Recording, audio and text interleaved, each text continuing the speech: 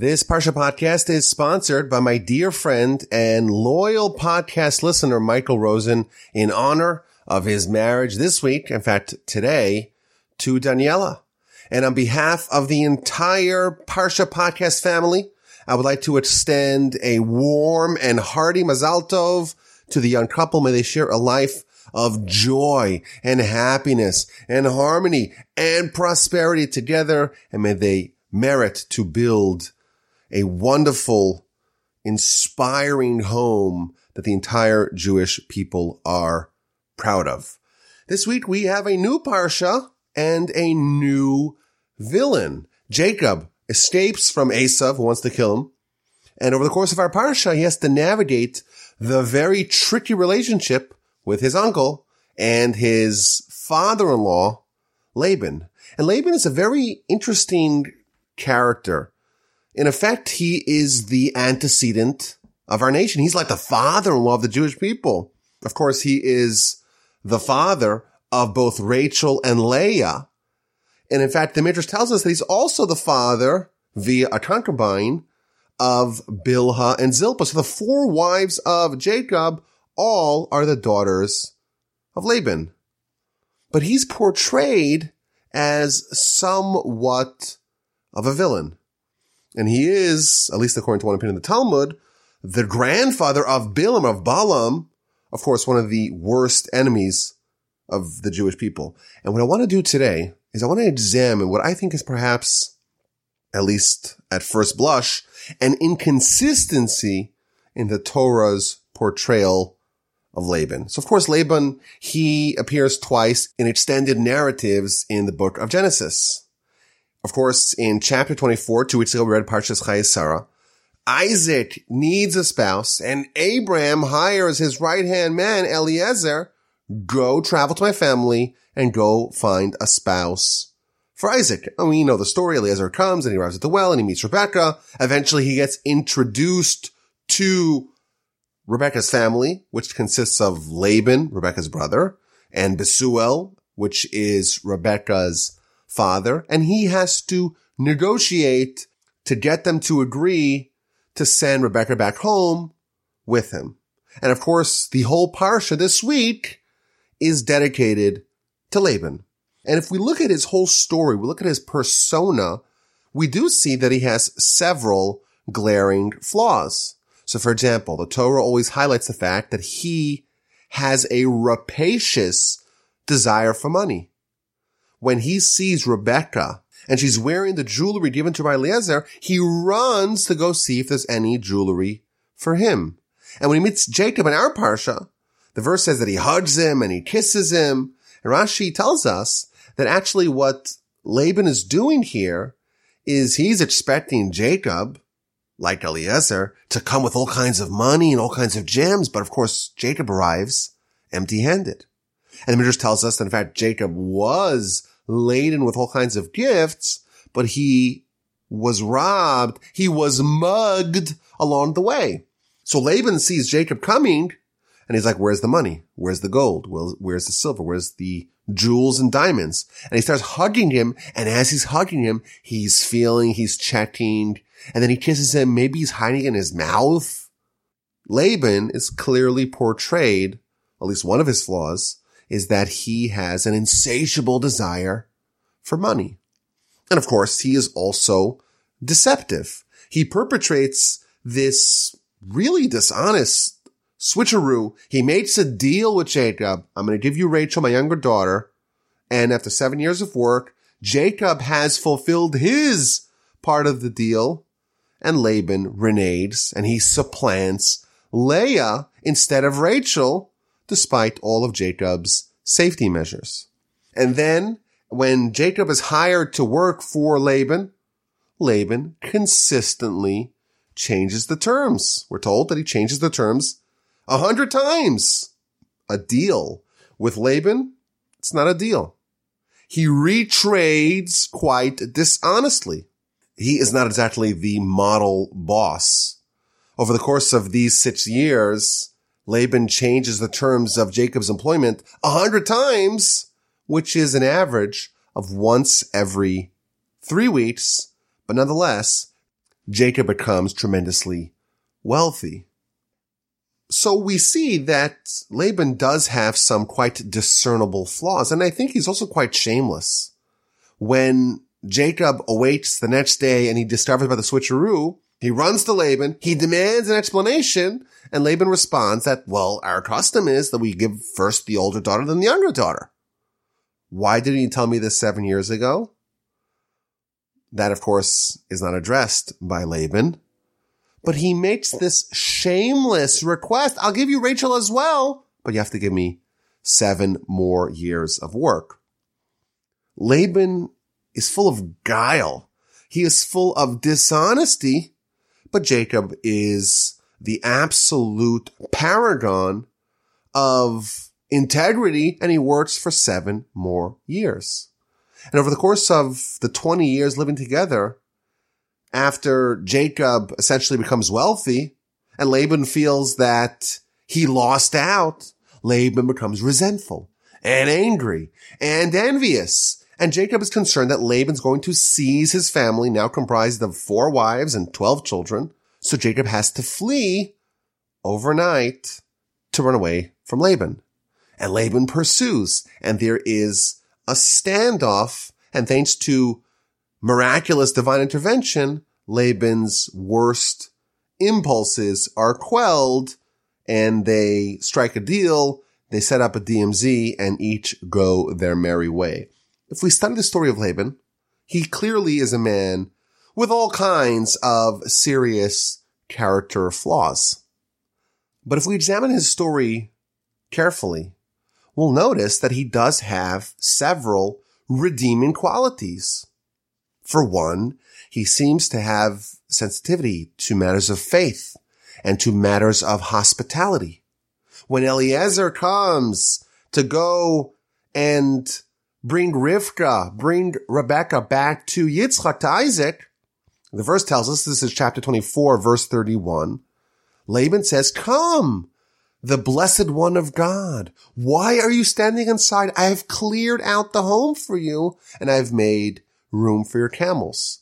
He is welcoming. He is inviting. He is invoking the name of God. Rashi tells us that he also cleared out the idols, made room even for the animals.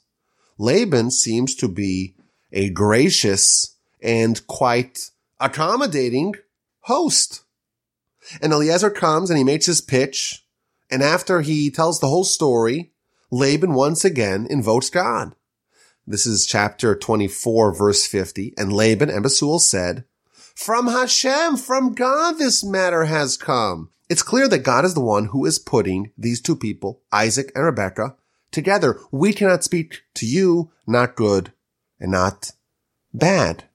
Laban is telling us that this union of Isaac and Rebekah is God's handiwork.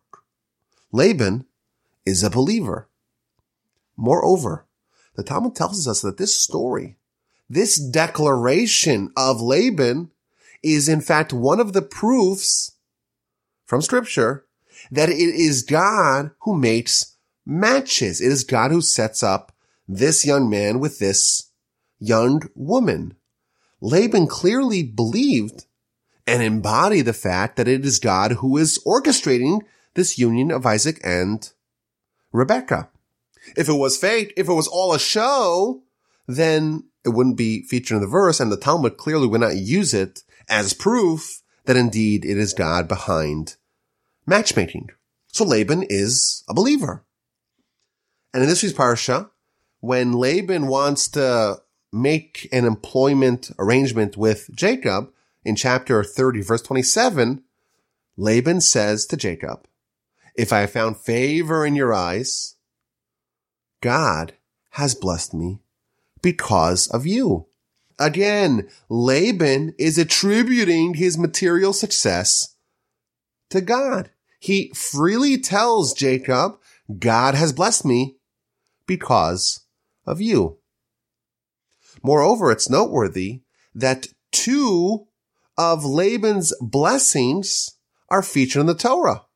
In Parshas Chayesara, when Rebekah is about to go back with Eliezer and the 10 camels back to Isaac, he gives Rebekah a blessing, "Achotenu," our sister, Ati la'alfei revava. You should become thousands and myriads. And in fact, this blessing is still used today. We still today recite Laban's blessing to brides. And when he finally amicably separates from Jacob, he blesses his children and his grandchildren, and that too is recorded in the Torah. Clearly, Laban is someone whose blessings mattered. So when we look at Laban, we try to evaluate him net, in aggregate, all told, bottom line, what would we say about Laban? Well, we'd acknowledge that he has some flaws, but he has some redeeming qualities. He's kind of a mixed bag. He's like the rest of us. We have some good. We have some bad. It's kind of a mix. He was a believer. He's invoking God multiple times, but clearly he does struggle with idolatry. He's a bit greedy. He's a bit dishonest, but who's really perfect? It's hard to judge him. Maybe we give him a B-. He's okay. He's tolerable. There's definitely some stuff to work on, but he has some really admirable traits worthy of emulation too. I think that would be a safe assessment of Laban if we were the ones who had to evaluate him. But it's really interesting that the Torah has a very different verdict for Laban. Besides for his two storylines in Genesis, Laban also makes a passing appearance in the book of Deuteronomy. And what we read is quite shocking. This is during the declaration of the first fruits. When you have a first fruit, you put it in a basket, bring it to Jerusalem. This is in Deuteronomy chapter 26. The verse says, you go to Jerusalem and you bring the fruits and you make a declaration and you say, the Aramean, which is Laban, he destroyed my forefather. What does this mean? Rashi says that when you're bringing these first fruits, you have to invoke the kindness of God. And you start with Laban. Laban tried to uproot it all. Now, this idea is actually featured also in the Haggadah. Every Passover, we read about Laban. And there is, again, a very shocking verse. We're talking about how God saves us. And in every generation, there's someone, there's some force, there's some people that tries to destroy us. But in every generation, the Almighty rescues us. And then we start talking about various times in history when our nation was in peril. And we start with Laban the Aramean. Look at what he tried to do to Jacob. Pharaoh in Egypt only decreed the death sentence on the males. In Egypt, Pharaoh wanted all the males to be thrown into the Nile. But Laban, he sought to uproot the entire people. We gave Laban a B-. In the Haggadah and in scripture in Deuteronomy, we're told that Laban is such a villain. You think Pharaoh's a villain? This is a super villain. And he's way worse than Pharaoh. Pharaoh only wanted to kill the males. The women he was fine with. Laban wanted to destroy it all. And therefore he's that much worse. So of course there's a lot of questions to ponder. Why are we starting Haggadah or this portion of the Haggadah with the threat of Laban? What's the relevance to the story of the Exodus and the Passover? Whoever thought of putting Pharaoh and Laban together? What an unusual duo. And just parenthetically, what this means is that, like we've spoken about in the past, the Egyptian experience was constructive. It seems like what's happening between Jacob and Laban is a mirror of what the Jewish people had to endure in Egypt. And thus, we must conclude that the tribulations that Jacob and his family had to endure with Laban, that was there, again, to be constructive and to make Jacob and his family emerge stronger from that experience. In fact, if we do examine these stories, they do seem to parallel each other. So for example, at the end of our parsha, Jacob absconds from Laban. And the verse tells us in chapter 31, verse 22, it's the third day. Laban's informed that Jacob has fled. He mobilizes his brothers and they chase him down. And Laban finally catches up to Jacob on the seventh day. Now compare that to Pharaoh. In Exodus chapter 14, you look at chapter 14, verse 5, and especially in Rashi, it says the same thing. 3 days after the Jewish people escape, Pharaoh's informed, and he chases them down, and he catches up to them on day 7, and that's when the splitting of the sea happened. What an interesting parallel. We're told in the sources that Laban and Pharaoh have some overlap. They're similar kinds of villains. It's just that Laban's way worse. And here we see parts of the story of Laban and Pharaoh seem to be identical. It's almost as if we could say that Jacob's escape from Laban is almost like a dry run of the Exodus. Ain't that interesting? And it makes you wonder, is there perhaps a dry run of the splitting of the sea, of the war with Amalek, of the Sinai revelation? Is it possible that Jacob is, him and his family, setting the tone, laying out the pattern for what's going to happen to the nation at large? What an interesting question to ponder. But back to Laban. We gave him a B-. And the Torah views him as a worse villain than Pharaoh, a genocidal maniac who murdered babies by throwing them into the river and by cementing them into buildings. What about Laban's interaction justifies him being classified as a worse threat to the Jewish people, someone who's trying to uproot the entire nation? How do we say that Laban's worse than Pharaoh? Yes, he committed some crimes. He swapped the daughters and he changed the terms 100 times and he tried to chase down Jacob who was fleeing from him. It is bad. We're not trying to justify it. But is it worse than Pharaoh? He's a deceptive guy. He's tricky. There's some chicanery. Pharaoh did genocide. I don't believe there's a threat of violence in Laban's behavior. Yet we're told that the threat to our nation that was posed by Laban was worse than the threat posed by Pharaoh. Laban wanted to uproot everything. And the question I want to examine is, what is so dangerous and destructive about Laban that warrants such a verdict? And I think there's probably several answers to this question. We could say quite simply, hey, what were his plans? He was going to overtake Jacob, and had God not stopped him, he would have hijacked the children and sent Jacob empty-handed and penniless after 20 plus years of back-breaking labor and family building. He would have kidnapped the wives and the children, and the Jewish nation would have been destroyed and prevented from getting off its feet. I think that's a simple answer. I want to suggest a new approach, maybe with a few interlocking parts. So the first idea is an idea, I think it's really obvious, but it's important to reinforce, and that is that a spiritual threat is much more harmful and much more lasting than a physical threat, than a threat to our body. I remember many years ago hearing a lecture, a discourse, and the speaker made the provocative statement that Stalin was worse than Hitler.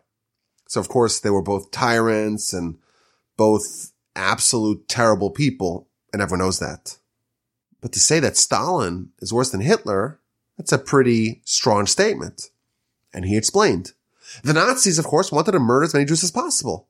And when a Jew, God forbid, is murdered, it's a terrible tragedy.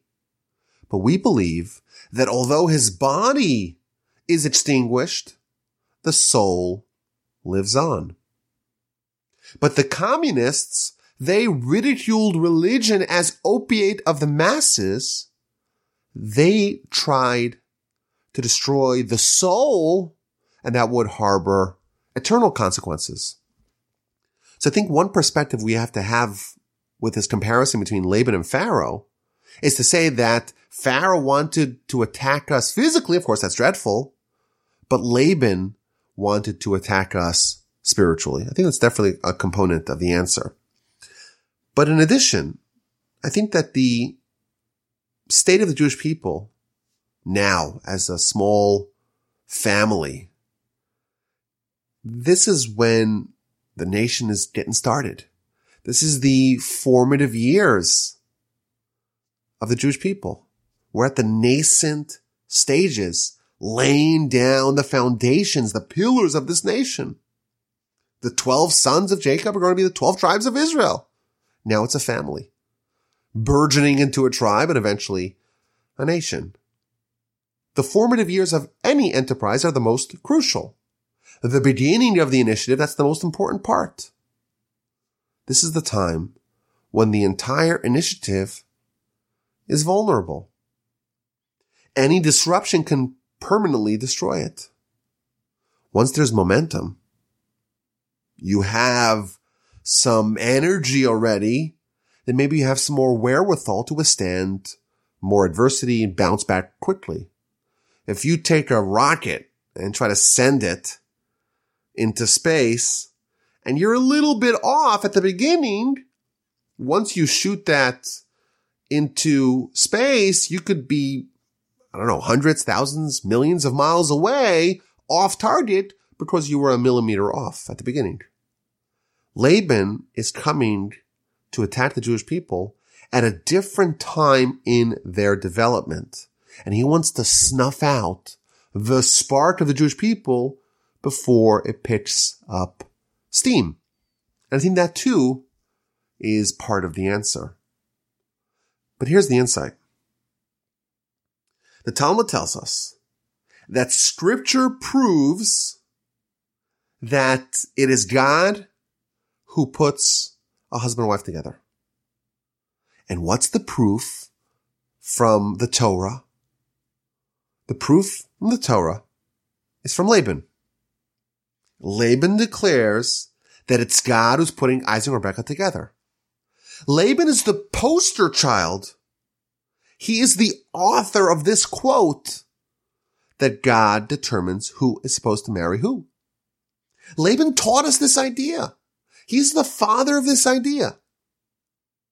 Yet in his own character, in his own behavior, he repudiates his own teaching.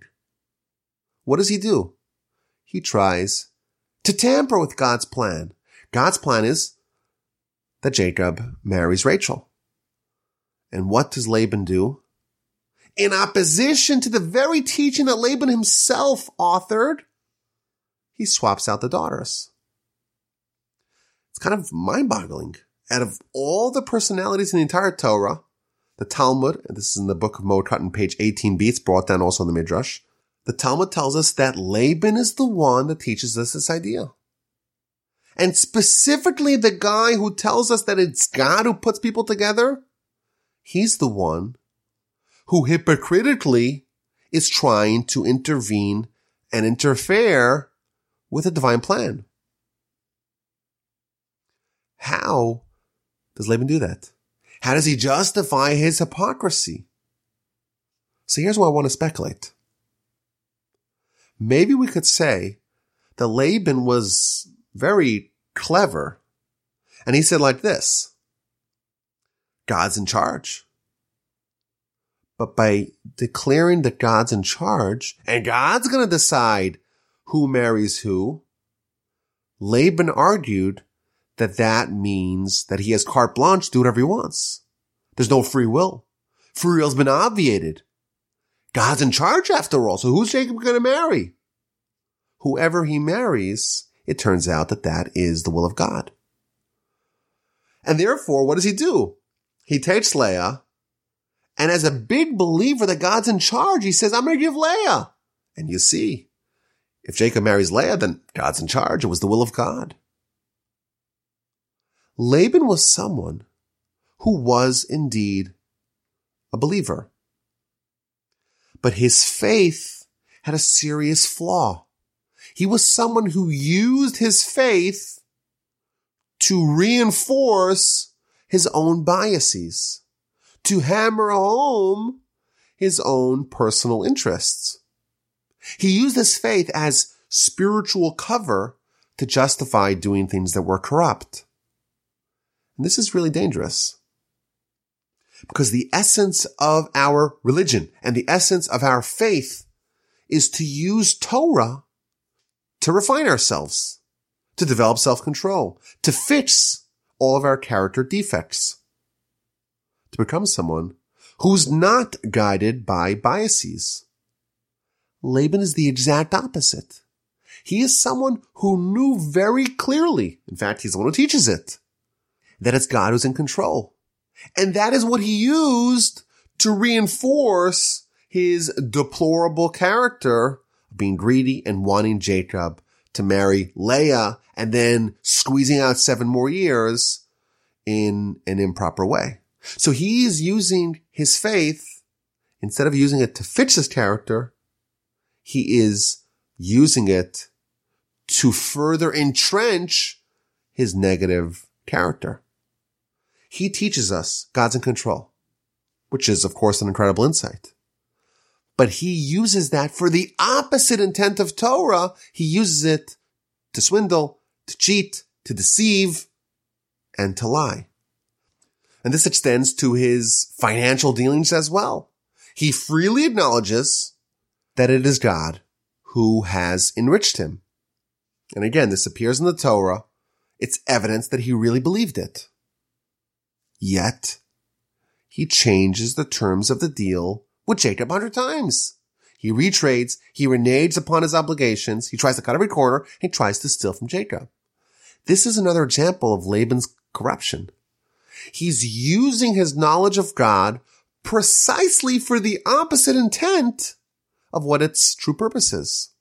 Instead of the knowledge of God compelling him to refine himself, he uses it to justify his predatory treatment of his employee and son-in-law of Jacob. He says, well, it's God who decides, and therefore I can do whatever I want, because after all, whatever happens is the will of God. And I find it interesting that our sages tell us that Bilam is the grandson of Laban. If you look at Bilam's character in the book of Numbers, it seems like he's the same way. He was granted unprecedented insight and prophecy, rivaled only by Moshe, but he knew the heavenly knowledge, and instead of using it to perfect himself, he used it to further reinforce his negative character. Our sages tell us in the book of Yoma, page 72b, that Torah can act as an elixir of life or as a potion of death. It could be Sam Chaim, a potion of life, or Sam Misa, a potion of death. And those two are literally opposites. How can one thing, the same thing, be an elixir of life or a potion of death? The answer is that Torah can be misdirected, can be misappropriated. Torah is about us saying we want the Almighty's guidance to improve ourselves. And the second we start off and say, no, I want to use the Torah for my will, to achieve my preconceived, pre-desired result. I want to shoehorn the Torah to conform with my will. I want to adapt the Torah to what I want to reinforce my negative character, my biases, instead of us trying to fit in to God's prescription. That's the corruption of Torah. And used in that circumstance, Torah indeed is a potion of death. Laban was very dangerous. Everything he did wrong, he could provide you justification, chapter and verse, for his corrupt behavior. He knew it. The Torah tells us clearly that he was someone who really had developed his understanding of faith. But he twisted and contorted it to conform with his biases and his base desires, and such a force threatens to uproot everything. Pharaoh, terrible guy, but he was a total heathen, a total idolater, a demigod, a genocidal maniac, a dreadful person. But Laban is even more dangerous. And yes, we see many admirable qualities in Laban, but his relationship with faith is exactly the opposite of the intent. And the Torah, the knowledge for him, was a potion of death. We see Jacob. He's the model of what it's really supposed to look like. Jacob makes all his contingency plans. He prepares for every possible eventuality. And nevertheless, things backfire and Leah is supplanted for Rachel. How does he respond? He responds calmly. He recognizes that this is the will of God. He acknowledges that this is obviously what the Almighty wanted, and he adapts accordingly. Jacob's faith is determining his behavior and not vice versa. And you contrast that with Laban. Laban is changing the deal 100 times. He's doing that because he is unwilling to accept the message of God. The idea that God's sending him a message that he needs to change his behavior, that never occurs to Laban. And this is a very valuable lesson to us. You know, the Torah, of course, is bursting with insights, with wisdom, but it's a double-edged sword. It could change our lives. It can improve our lives. It could get us to live for a higher purpose, to live a meaningful life. It could get us to improve ourselves, to refine our character, to develop self-control. It's the best formula for character improvement. It's the elixir of life. But there is a scenario where Torah not only doesn't help us, it's deadly. It's harmful. It's a potion of death. And Laban is the prime example of that. He was a developed scholar of theology and is justly credited as such. But he never said, let me use this to change myself. Let me use this to improve myself. Rather, he co-opted Torah for his own nefarious uses. He used his knowledge for evil. And that influence is very dangerous because such a person is influential. After all, the person's a scholar. But following them results in imbibing the potion of death. And had Laban influenced Jacob, had Jacob allowed himself to be corrupted by Laban, indeed, the Jewish nation, the nation that stands for absorbing God's message in Torah, the nation would not have gotten started. We would have been uprooted. And we thank God every year on Pesach. Not only did he save us from terrible people like Pharaoh, but even people who have subtle danger that doesn't seem to be immediately clear, people like Laban, who are much more dangerous, the Almighty saves us from him as well. Okay, let's get to this week's A and Q. What's the A and Q for this week? So the parsha ended off last week with Esav being hell-bent on murdering Jacob, and Jacob flees to Haran. And in next week's parsha, when Jacob returns, now he has 12 sons and 4 wives. Now he has 12 children, 11 sons and 1 daughter, and he has 4 wives. And he has Joseph, who is Esav's kryptonite. And he has an encounter with Esav, and he has to navigate the very tricky meeting. He prays, he prepares for war, he makes contingency plans. But here's the question.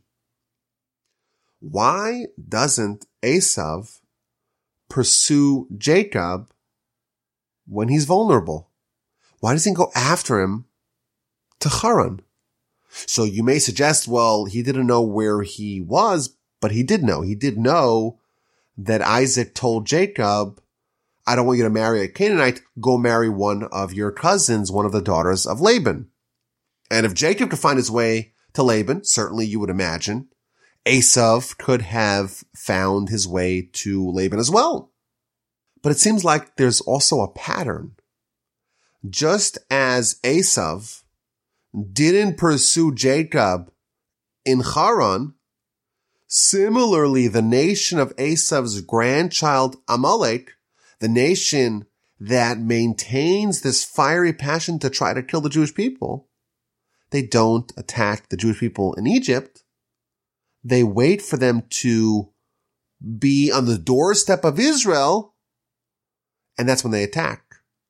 Like Esav, they don't attack when we're in Egypt, when you would imagine we're like sitting ducks.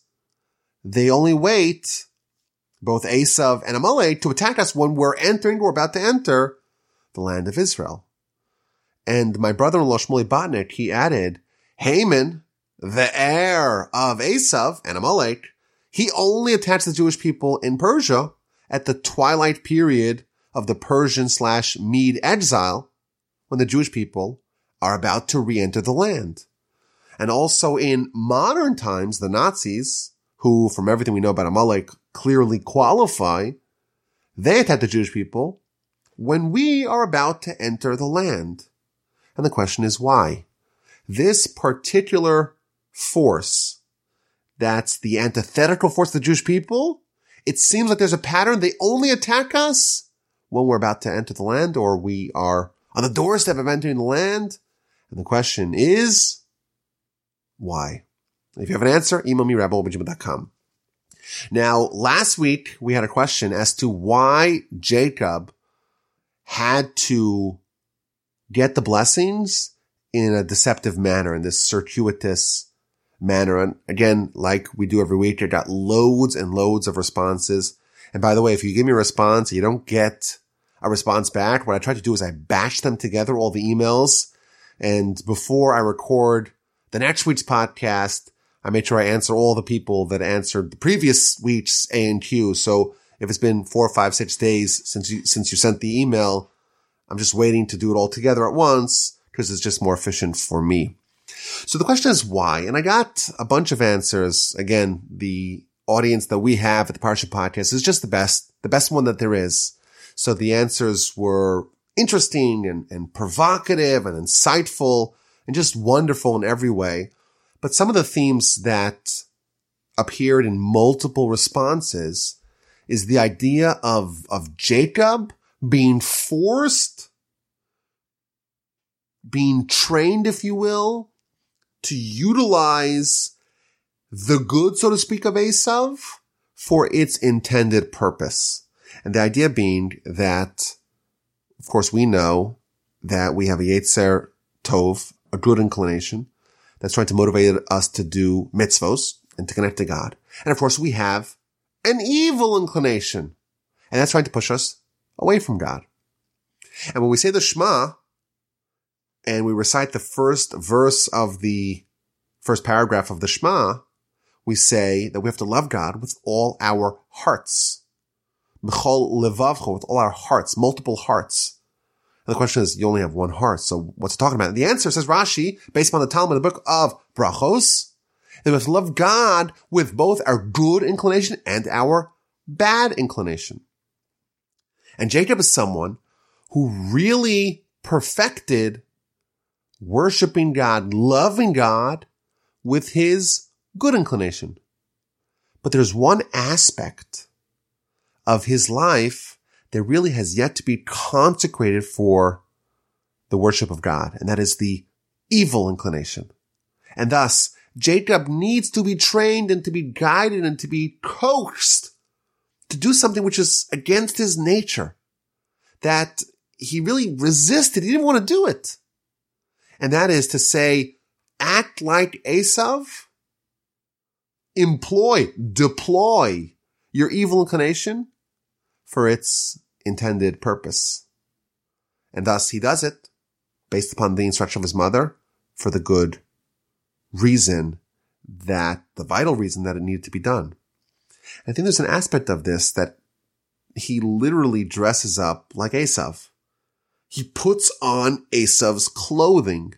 It's almost as if Jacob had a role to fill and Esav had a role to fill, but Esav was derelict in his duty, and Jacob has to fulfill not only his role, but Esav's role too. And in this week's parsha, Rashi tells us that Jacob and Esav were twins. According to one opinion, Rachel and Leah were also twins. And the older one of these cousins, Esav, was supposed to marry Leah. And the younger one, Jacob, was supposed to marry Rachel. And thus, there is an idea that Leah was destined for Esav. But Jacob ended up with her. And that's the idea. That Esav had a role to play. And like we spoke about last week, he failed. And who picked up the slack? Who fulfilled the role of Esav for him? That's Jacob. And that's why he ends up with the intended, so to speak, Leah, the intended of Esav. And like we mentioned last week, there was a second Esav who came from Jacob. And the way things worked out is that Jacob ended up fulfilling both of them. And it's a very tantalizing question. What's going to be in the end of days in the Messianic era? Is there going to be a reclamation project for Esav? That is a very interesting question that maybe we'll talk about sometime in the future. I thank you all for listening. I hope everyone has an amazing Thanksgiving and a fantastic and fabulous Shabbos, and a hearty Mazel Tov again to Michael Rosen. And thank you so much for your sponsorship. If you want to sponsor an upcoming episode of the Parsha Podcast, or if you want to reach out with any questions or any comments, my email address is rabbiwalby@gmail.com.